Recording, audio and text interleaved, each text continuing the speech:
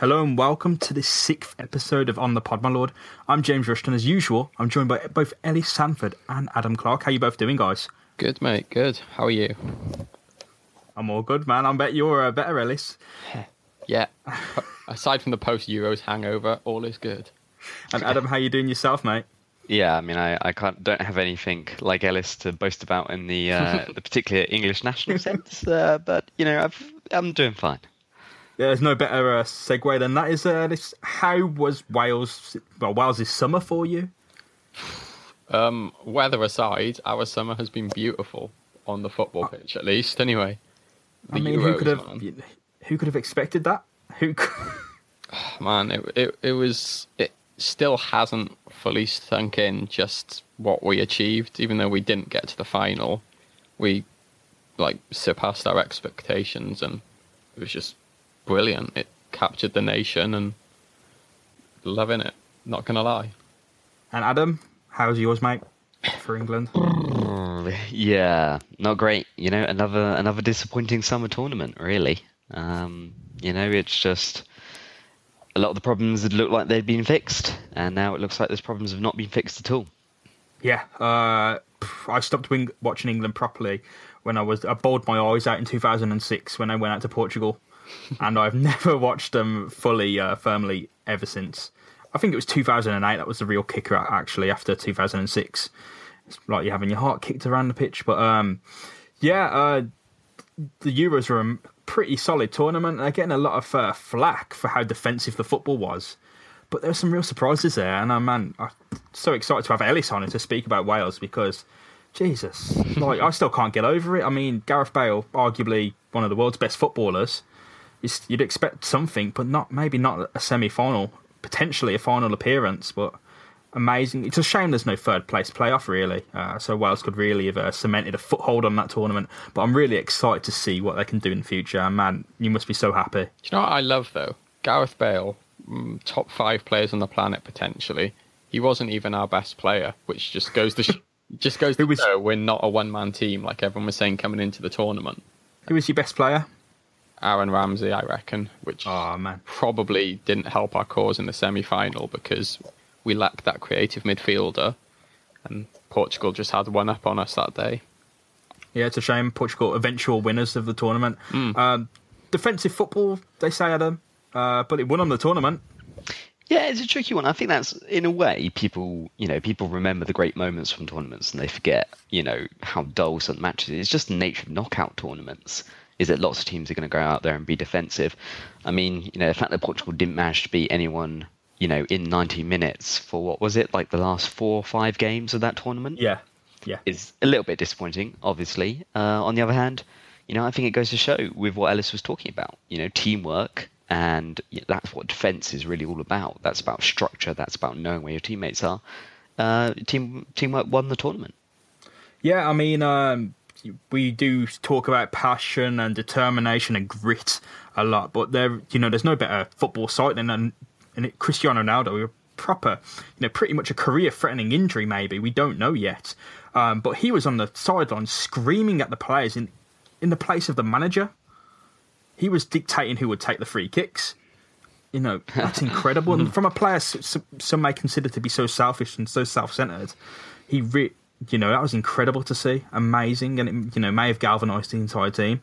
I mean, I just want to say, the way he was up and moving on that sideline, I don't think it was a career-threatening injury. That photo made me quite sick.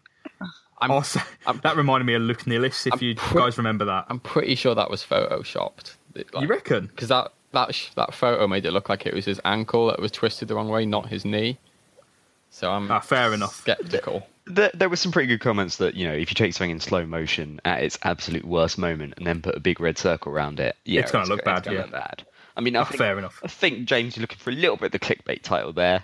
Maybe. But hey, consider his age, 31. Maybe it's time to call it. Who knows? I've just got to really dig myself out of this hole I've created. Bloody hell. James Rushton calls for Cristiano Ronaldo to quit the game. He's made enough money. He's won the tournament. He's done everything he possibly can, I feel. Maybe a World Cup next year in 2 years if they do what they did. They stole the tournament. Amazing. They did a Greece. I mean, this might be taking the football kind of hipster purism too far, but there is surely a pretty big metaphor in, arguably the biggest name player in the world, the player who is routinely accused of, all the play flows through him, and, that's to the detriment of his side. Him going off injured and his side grinding out, a structural victory over a team of very talented individuals who couldn't seem to break down, a team who were playing just really well as a group. I mean, we see it too often. I mean, we saw it with Leicester. A team beats the individual talent, and like as you said, this is perfect juxtaposition because you've got the very embodiment of the self-centered player in the team that eventually won the tournament through playing, grinding out that result. It's mind-blowing. I don't think we expected that when we previewed the tournament last episode, Adam. We did Bloody not. hell. Yeah. I mean, I said... So we did not. Is there anyone? Can either of us take any plaudits from our predictions? I don't think so. I think I did predict. Did we both predict France in the final? I'm pretty sure I did. I think we predicted England to be close. I don't think we predicted Wales to do so well. We said get out of the group, I believe, and I said Northern Ireland and Republic of Ireland would escape their groups. And you did. You were high on Northern Ireland. That's a good call. Yeah, and man, I should have placed a bet. I feel. I really should have. But they both got their asses kicked firmly once they got through. But and I think there's probably a decent segue into Aston Villa there. Kieran Clark, possibly responsible for some of the Republic of Ireland's struggles? Possibly. Oh, bloody hell. Not possibly. More than possibly. Definitely. Still a very immature player, I feel. He's quite talented. He's quite a solid footballer, but he does go so far over his head. He sees red. He gets a red mist. That's how I'd put it. And it leads to him running out of position, causing wild tackles that sometimes do work out. But I don't... he needs to sort that out, really. Yeah, at the risk of angering our fan base, we all remember that slide tackle that he did where he ran out to the halfway line. Can't remember who it was against, but he caused, made the other player cartwheel. Yeah. Oh, yeah, Jeffrey Schlupp. He done a full backflip, didn't he? And we loved it, but it was him trying to do that same kind of tackle out on the wing against Eden Hazard, who is no Jeffrey Schlupp. Yeah. Yeah. No chance. He missed it entirely, and obviously, that opened them up for the counter-attack and the goal. Ellis, how do you feel about Kieran? I like the bloke. Firstly, I think that's all we can say, really. The Tim Sherwood school of opinion, top bloke. But good lad. Yeah, he needs a more experienced defender beside him to say, dude, rein it in. So Tommy Elphick, theoretically, could be useful in... Boom! Talking of experienced defenders, look at Ellis pulling out the segues there. Man, that's an incredible one. Tommy Elphick can really galvanise Villa's defence. I mean, whoever he's playing with surely will have their heads screwed on, even if it's someone as senior as Joleon Lescott. Less said about him, the better, I feel. But yeah, Euros won by Portugal. Arguably the best team came in second place. But yeah, man, there's another big tournament this summer, Adam, and you're the expert on it. Go ahead, Copa America time. There was indeed. The Copa Centenario has just finished. So we've got all sorts of segues here because we can talk about... Firstly, let's talk quickly about Villa players. So Carlos Sanchez, Villa's other international representative, sent off for Colombia in their I can't quite remember if it was their quarterfinal or their semi-final match. I think it was a quarter. Was it? No, it was a semi because Jack Grimsey and I wasn't it a third place playoff? Actually, I don't know. He may have featured in the third place player. It was definitely the competitive rounds that he got sent off. So yep, obviously not the proudest of days for him either. But overall, I was very happy because Chile won the Copa America. For those who don't know, I'm a big fan of Chile. I've spent some time out there English teaching, and they are my adopted second national side, and a much more successful one than England, I have to say, because this was their second Copa America in 2 years. Amazing, isn't it? It really is. It is. Incredible, incredible stuff. Arguably, they have just ended Lionel Messi's international career, possibly, because after a 0-0 and a Chile win on penalties, which was again a result of the same result as last year's Copa America, Messi declared that he was done with the Argentinian national side, and that was going to be it for him. He was no longer going to try and compete after 3 finals, 3 lost finals. What do we feel about that? Yeah, I think the backstory is that the Argentine FA are a bit of a mess, and I don't think our Lionel, he wants to be a poster boy for them anymore. So he's just called it a day. Whether that's true or not, I don't know. But there's better people with more knowledge about the Argentine FA than I do saying the same thing. So, yeah, Lionel's called it quits, hasn't he? He's done. He's probably got more on his mind, like the whole criminal proceedings. Like stealing money. Yeah. Excuse me, we are all Lionel Messi. That was a horrible campaign, and I've got a Barcelona shirt. I've been to the stadium a few times, and I've been to a few matches, and that club has got such a great public image, and it's all for the people, and this can't be further against that image. This literally cannot. Yeah, so for those who don't know, after Lionel Messi was convicted of something like 200 million euros of tax fraud. It was a lot of money. It was a lot, and a prison sentence that he is almost certainly never going to serve.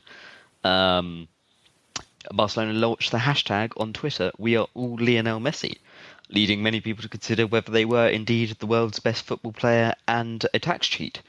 Most people come to the conclusion that they were not. But yeah, how do you even have the cojones to do that?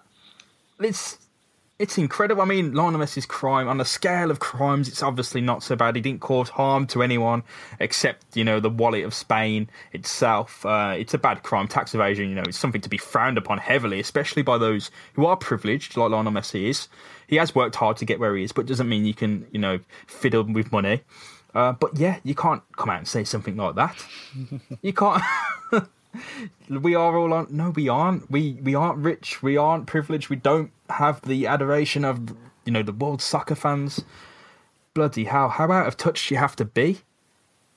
Incredible. Yeah, and it'll be interesting. I think that may have led a few more people to be fonder of Chile's victory in the Copa America than they would otherwise be. Generally, there have been a bit of a surge of very disappointing for Messi. Obviously, probably almost certainly acknowledged as the world's best player. But his problem is that he may never be acknowledged as the best ever, so long as he can't win an international tournament with his team, unlike Maradona or Pele. And there have been some pretty pointed criticisms from Maradona and from other Argentinians back home. But a great achievement by Chile. And again, another side that is really kind of proving the value of a team ethic. Yeah, man. You can't... I don't know if it's whether you can't believe it or not, but you wouldn't expect Chile to be among these footballing superpowers of South America. Personally, from me anyway, you'd expect it to be Colombia, Argentina, Brazil. I don't think Chile would come fourth, not first, especially with the North American involvement in this tournament as well. Yeah, I mean, not at all. I mean, it's really, they are working off once-in-a-generation talent. Okay, Alexis Sanchez and Arturo Vidal, are bona fide world stars. But at the same time, they've got a whole bunch of players who are not QPR fans, or if anyone was paying attention while QPR were in the Premier League, boom. Eduardo Vargas and Mauricio Isla, those are 2 players who briefly featured for QPR under Harry Redknapp. Look like nothing, but for the Chilean national side, they'd been integral parts of a great international side over the years, and we're going to see a very interesting clash. I was just looking this up. There will be this in 2018, the Artemio Franchi Trophy. Does anyone know what this is? No, literally no. Not at all. No idea. Okay, this is a tournament that will be held between the winners of the Copa America and the Euros. Also including the runners-up of those 2 tournaments. And it has only ever been held twice before, in 1985 and in 1993. So someone might say some kind of World Cup. You might, yeah, absolutely. More cynical might say a cynical money grab. But either way... the Confederations Cup is pretty much that. But it will be interesting to see. So you're going to see Chile will play initially against the losing runners-up of the Euros, France, and Argentina will play against the winners of the Euros, Portugal, and then the winners of those respective matches will play each other. And it'll be very interesting to see because Chile and Argentina were playing quite similar styles in this tournament. They both played this kind of high-pressing, counter-attacking style, whereas the European teams, obviously Portugal played this slightly defensive teamwork game, and France were playing this defensive. Yeah, slightly. Well, you have we'll see. I mean, and then France were playing, obviously trying to get all the talents of, all their ridiculously talented generation for them in. Amazing stuff. Well, Copa America, someone who featured heavily was Brad Guzan. Pretty much someone who is a very Jekyll and Hyde player. For the American squad, he seems like a very talented goalkeeper on occasion. But for Aston Villa, he's a pretty poor performer.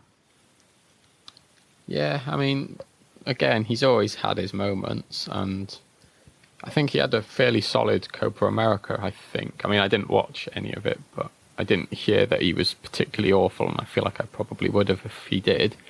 But you've got to imagine with the new keeper, his time at Villa's done. Which is he pretty much just got buried by Messi. That was it. Everyone does, except Chile. You can't really hold that against him, can you? Because it's Messi at the end of the day. But going forward, man. Sorry, Adam, did you want to say something about Bradley? I was just going to say it's interesting. You said that this is probably the end for him with our new keeper. I'm going to try it here, Pierluigi Golini. Yes, Pierluigi Golini. Or if you've seen Aaron Tishbola's Snapchat, where he calls him Luigi and Golini responds with an eloquent "fuck off," which is pretty incredible. Yeah, Pierluigi Golini, signed from Hellas Verona for a pretty cheap fee. I will say that pretty cheap fee. That was actually what I was going to pick up on. Pierluigi Golini signed for 4.1 million from Hellas Verona in Italy. Not that I just looked that one up. You know what? To me, that doesn't smack of a instant kind of you're straight in the first team.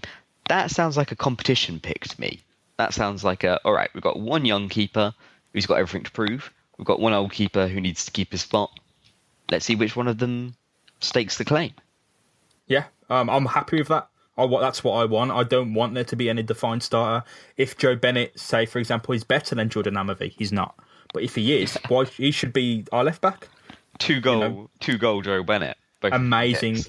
Bloody hell. He actually scored 3 free kicks, 1 in training, then 2 in the match. What a time to be alive. They were good for Joe Bennett, though, you got to say. Good for him. But Pierluigi Golini, smacks of a kind of a depth pick, but hey, his talent ceiling's there. Who says that he can go on to be our starter if he's not already? But if he's not, and Brad Guzan sticks around, where does that leave Mark Bunn and Jed Steer? Because I can't see Mark Bunn going anywhere, because he seems to be like a positive player in the dressing room, and for a third choice keeper, that's all you really need. But yeah, sure, he didn't play badly last season, and personally, I'd rather see him than Guzan stick around. Yeah, the issue is who would want Brad Guzan apart from the MLS teams who may not come in for him. I hear the Chinese are always after random Premier League players. Graziano Pele being one of them, signed to a massive deal, 3rd highest paid player in the world, or something like that. Crazy. Brad, your calling's there, mate. If you want to make some bank, please do. Please take that offer straight away and go. Get out of Dodge. But yeah, moving on to someone who's a massive influence and the main part of our podcast, I feel. Stan Petrov's back. How incredible. It's astounding. Fair play. You just never have expected it. And it's just great to see him looking. It's great to see him healthy, and then great to see him looking as good as he does. Yeah. This is our Stan the Man Petrov podcast. Our tribute to the man, because I think it's too early really to predict how the squad's going to shape up. Transfer window's only just started. We haven't seen what everyone's happening, but we can say that Stan is back, and that's just a huge boost. It's a huge boost to the club. I think it's a huge boost to the dressing room. James, do you want to pick up on what do you think it means for the club? What do you think it means for the fans to see him back? It means, genuinely, it does make me quite tearful. This is incredible. This is amazing. This story is going quite under the waters as well. Not many people are picking up on this, especially in the international media. But a player has come back from retirement age, may I add. He was about 34 when he, was diagnosed with leukemia, cancer of the blood. He was 34. He was coming to the end of his career. He had quite a traumatic battle with the cancer. Beat it, went to coach at Villa, stopped coaching at Villa because then he wanted to come back and play for Aston Villa. It means so much that someone would want to do that for Villa, right now especially. Yeah, and I mean, coming from a guy he's not even like a hometown player, so there's no Gabby Bonglahor type links, but the fact that he wants to play for us and he felt that connection with the club, just infinite respect for the guy. Yeah, he can do no wrong. Absolutely. Yeah, and I'm going to go out on a limb here. I think it will. I'm not a guy who normally believes in the kind of, grit, heart, determination narrative of how good a football team is. But I can certainly be sold on the fact that the Villa dressing room in last season and the toxic presence of certain players, and I'm gonna say Gabby. I'm not gonna stick back on this one. I'm gonna say I think it was Gabby. I think Jolien Lescott's actions towards the fans didn't help. I think Mika Richards, he obviously didn't provide the leadership that we all hoped he would. And seeing Petrov come back into it, I think that will have a real tangible effect. We needed something to kind of pick this club up and, and talk about changing the mentality around the club. He's done it. In a single stroke, he's done it. He wouldn't even have to be in the training squad to have done it, just to have come out with the press conference like he did back in April and say, I want to play for Villa. That would have done it. But his presence in the dressing room, it might be a bleach on all this toxicity. It might get rid of it, genuinely. It might inspire people like Micah Richards or even Gabby Bonlaw to know that, A, Gabby's old pal is back. His best mate is back in the squad after beating leukemia. Might get his head screwed on. And see, it might just ground everyone at Villa. Really bring them back to, back on their feet. Realise what the game's all about, and it is about stuff like this. Of course, not every player comes back with amazing comeback like this, but it's certainly what we want our game to be about. It's about stuff like this. These living legends. We've had Olof Mellberg, Martin Larsson, we had Petrov in that same team, and Carew. Those guys cemented their place in Villa history forever. And what for one of them to come back after all this? It's amazing. Words can't describe it. I don't think I'm doing a good enough job of saying, expressing my emotions about this. They're all over the place, but it is incredible. Yeah, and I'm going to be slightly realistic. A 37-year-old guy who's just recovered from leukemia, he will not be. I'm just going to say this now. He's not going to be the star man. He's of course not. He's not the player who is going to be, our top player this year. I doubt that he will even really be. I certainly don't think he'll be a regular starter. I wonder to what extent, he'll even be a sub.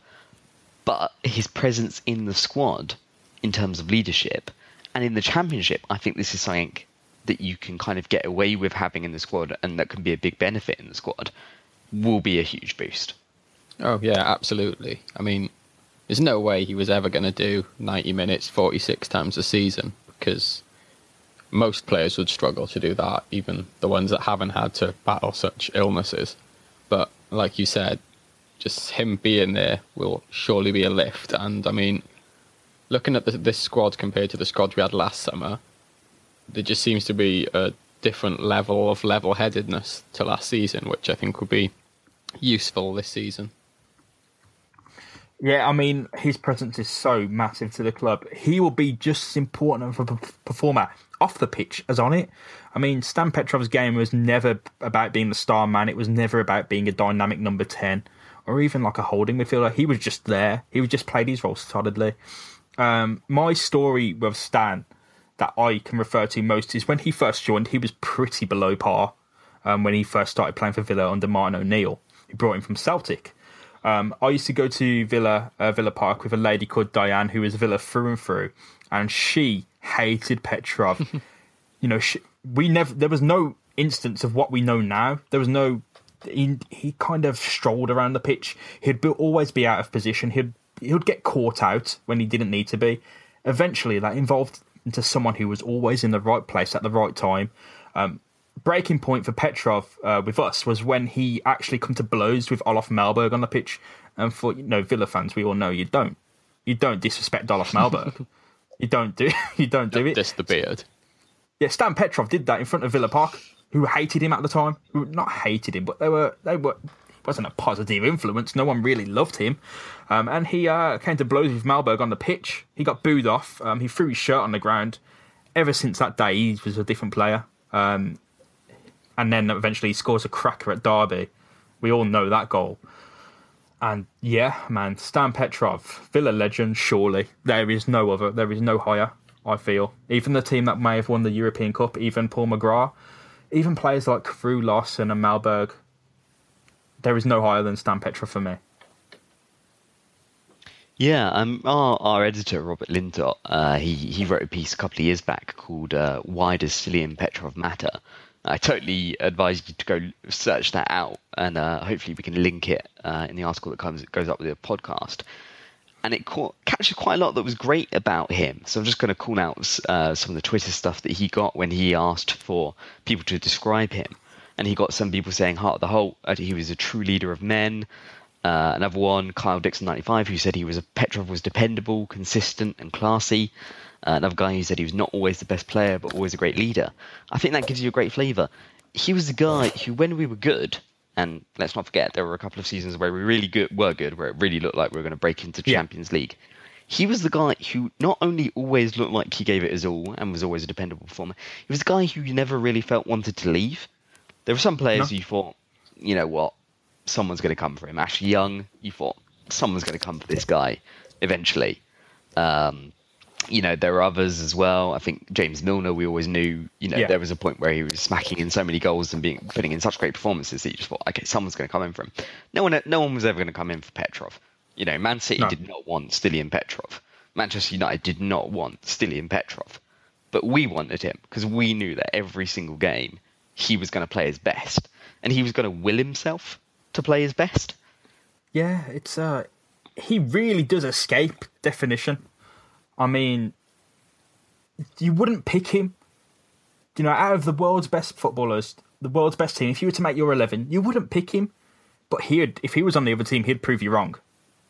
I firmly believe he could have fit into any team on the world. Give him time, and he'd be the rock of any team. He's just that guy. He really is. I mean, I remember playing, stupid as it sounds, I remember playing games like Football Manager 2006, and Barcelona would always come in for Stiliyan Petrov, and you'd scoff at the idea. But, really thinking about it, teams need people like Stan Petrov. Every single football team should have a guy like Stan Petrov to be that bedrock. I mean, every team seems to have one, but I can't think of many that do it better than Stan. And I think that's really what he is. He's just a really resolute player, both on and off the pitch. Like, when he was still at Celtic, I think this was just after he signed for Celtic. I'm not entirely sure if this is true, but I do hope it's true, because this story's bloody brilliant. I know what you're going to say, and it is true. That makes it even better. But he was basically struggling to fit in, was homesick, didn't know much English, so started working in his mate's burger van to pick up the language.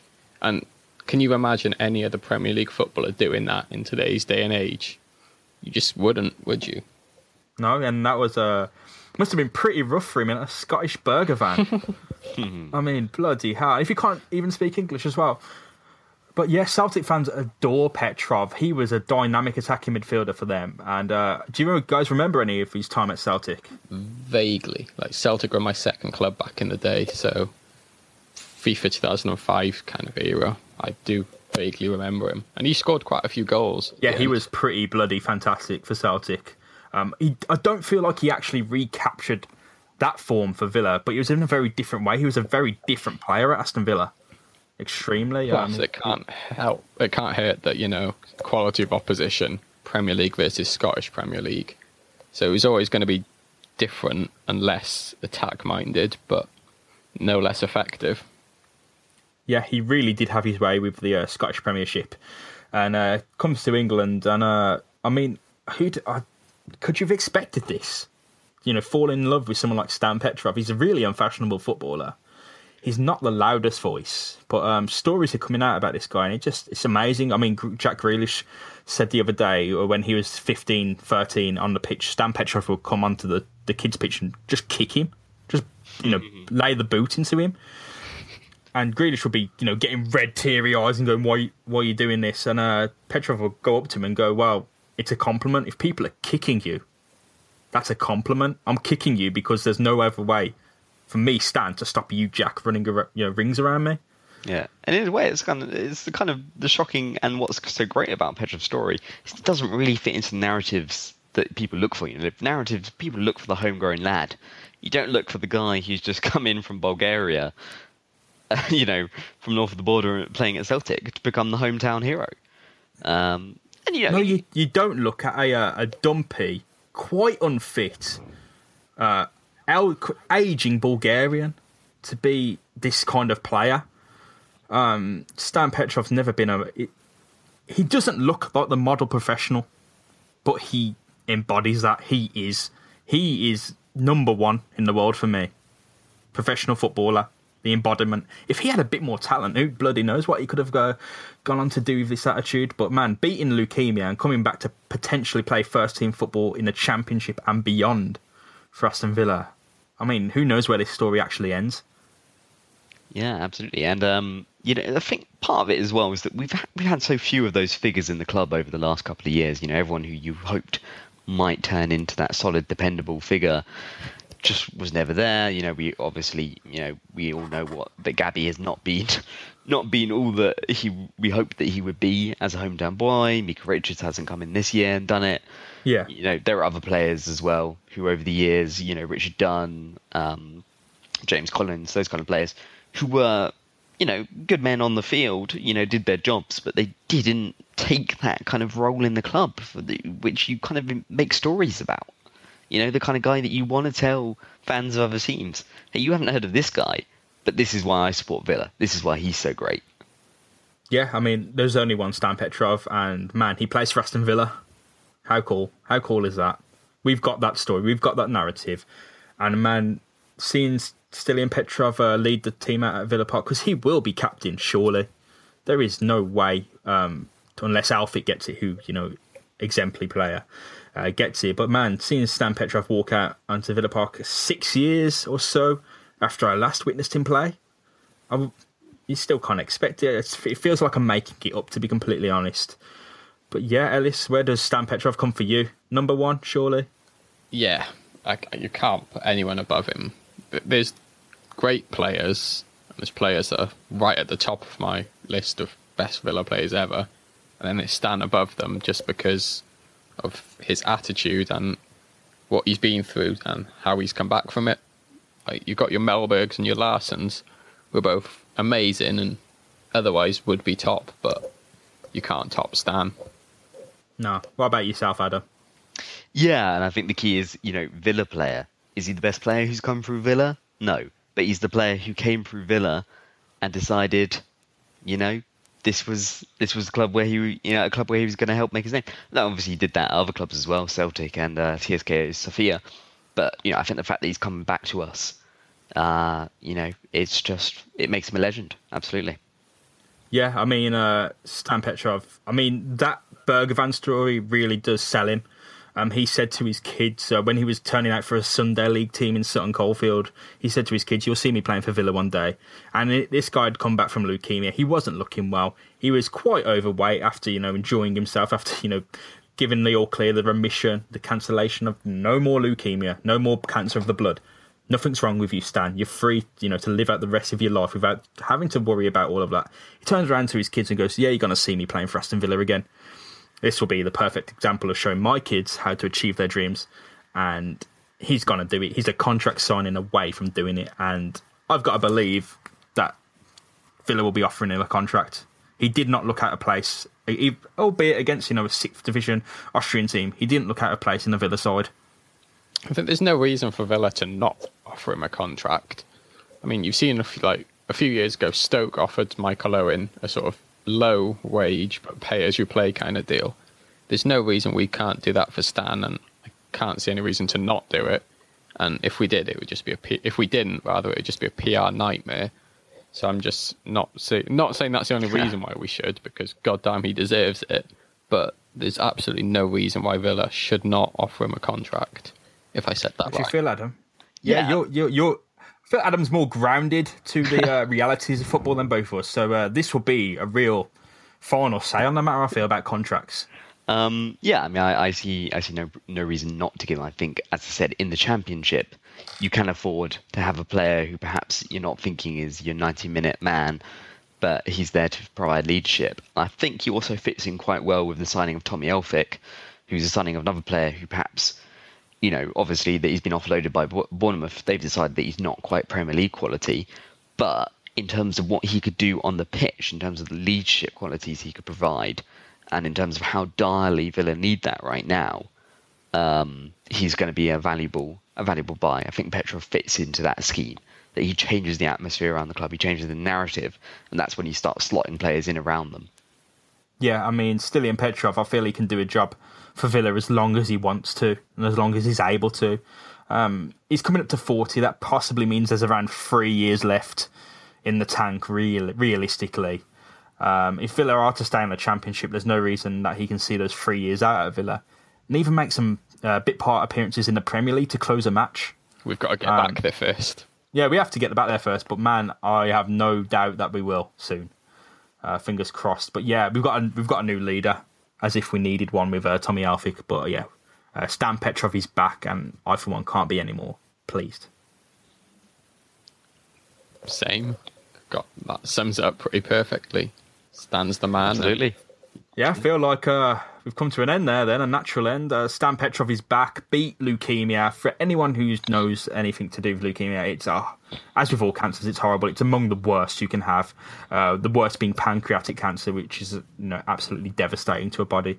But the way cancer works is it latches on, it uses your body as a sort of London Underground network around to affect all the organs. When it's in the blood, the very train that travels through that underground network, it can be devastating. And for Stan to not only beat that, to go back to a job coaching with Villa, and then to play for Villa, it's a story for the ages. And I'm blessed to be alive when this is happening. This is something that my granddad would tell me about when he saw Cruyff at Villa Park against Barcelona and stuff like that. It really is an amazing time to be a Villa fan right now. And yeah, any final thoughts on Stan, you guys? Just looking forward to a new season and seeing him back in the team. And if anyone, I think it'll be a reason for people to come back to Villa Park. That's a huge thing. It's a reason for fans to come back to the stadium, to feel that the club, is more than just, a losing money machine that we've felt in the last couple of years. Yeah. What about yourself, Ellis? Are you going back down to Villa Park to witness a return? I'm going to be very selfish and say I hope he doesn't make a first-team appearance until I get back to Birmingham in September, because I really want to be in Villa Park and watch him lead the team out. But just seeing him back will be tremendous.